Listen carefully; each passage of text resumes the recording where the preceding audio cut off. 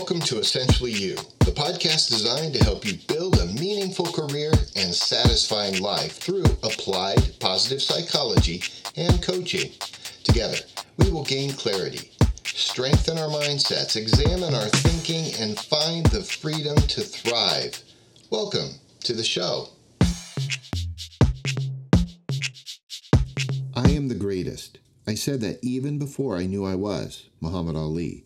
And this quote from Muhammad Ali emphasizes the importance of having confidence and being resolute in one's abilities, even when faced with doubt or uncertainty.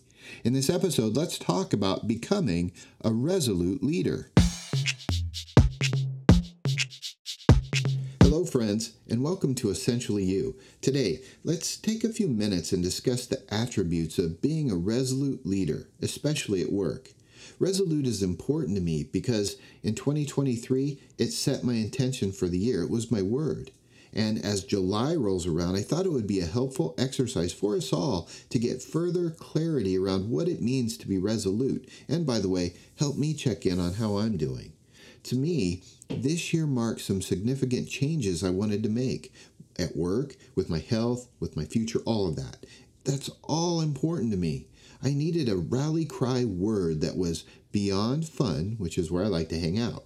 Resolute marked a year of process, policy, performance, and passion.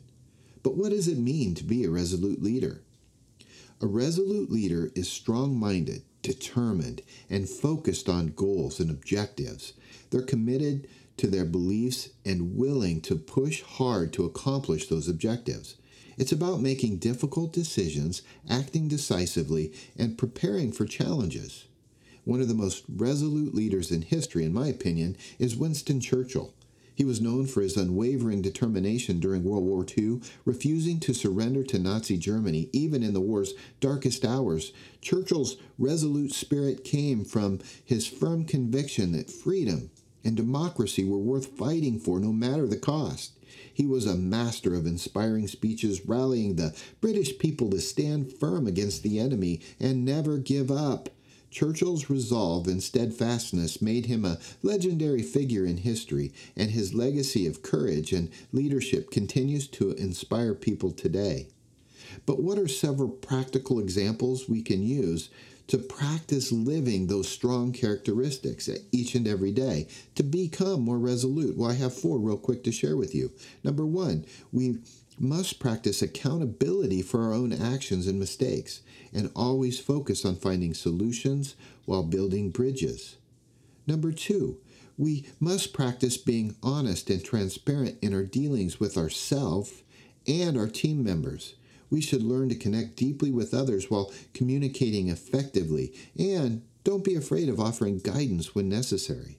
Number 3, we should practice being self-aware of our motivations and dreams. What are those motivations, and what blind spots might they cause?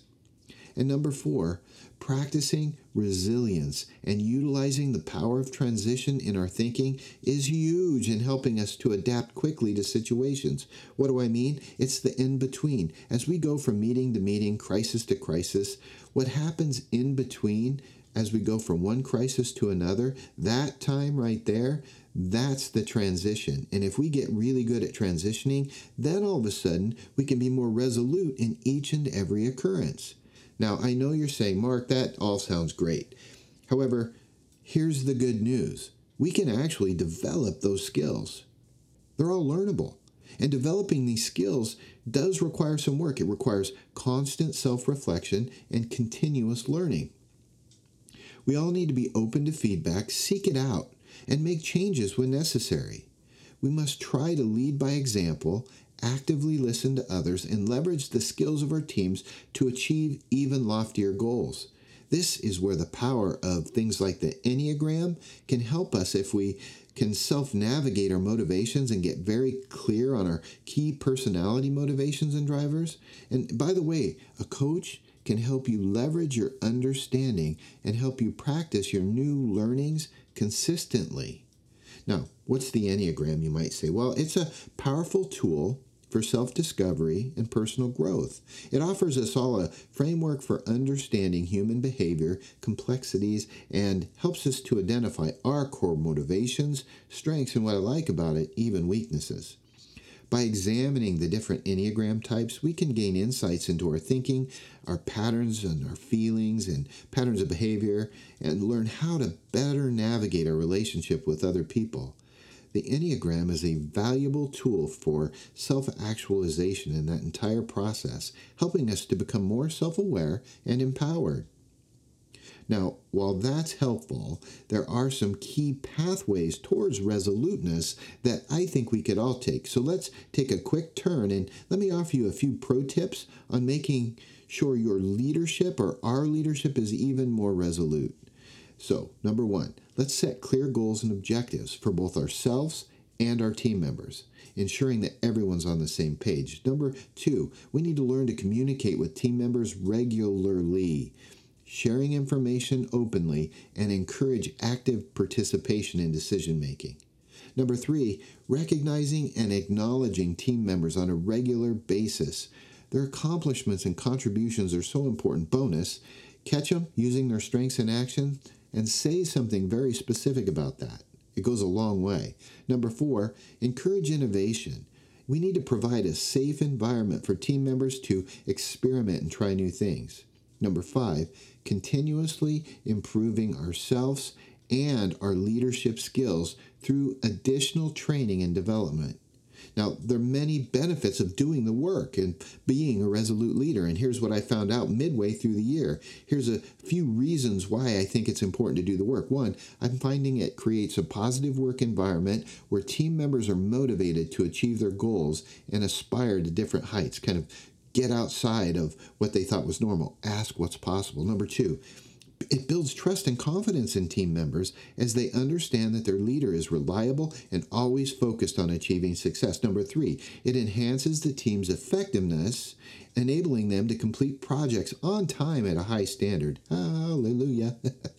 Number four, it sets an excellent example for other leaders to follow. It's just a great way to live. Now, here's why I thought of Resolute. It was the desk, the Resolute desk in the White House. And this desk has a rich history of dating. It dated way back to 1880. It was made from the timbers of the HMS Resolute, a British ship abandoned in the Arctic in 1854. In gratitude for the America's help in getting it back and recovering the ship, Queen Victoria gifted President Rutherford B. Hayes the desk. Since then, it's been used by several U.S. presidents, including John F. Kennedy and Ronald Reagan.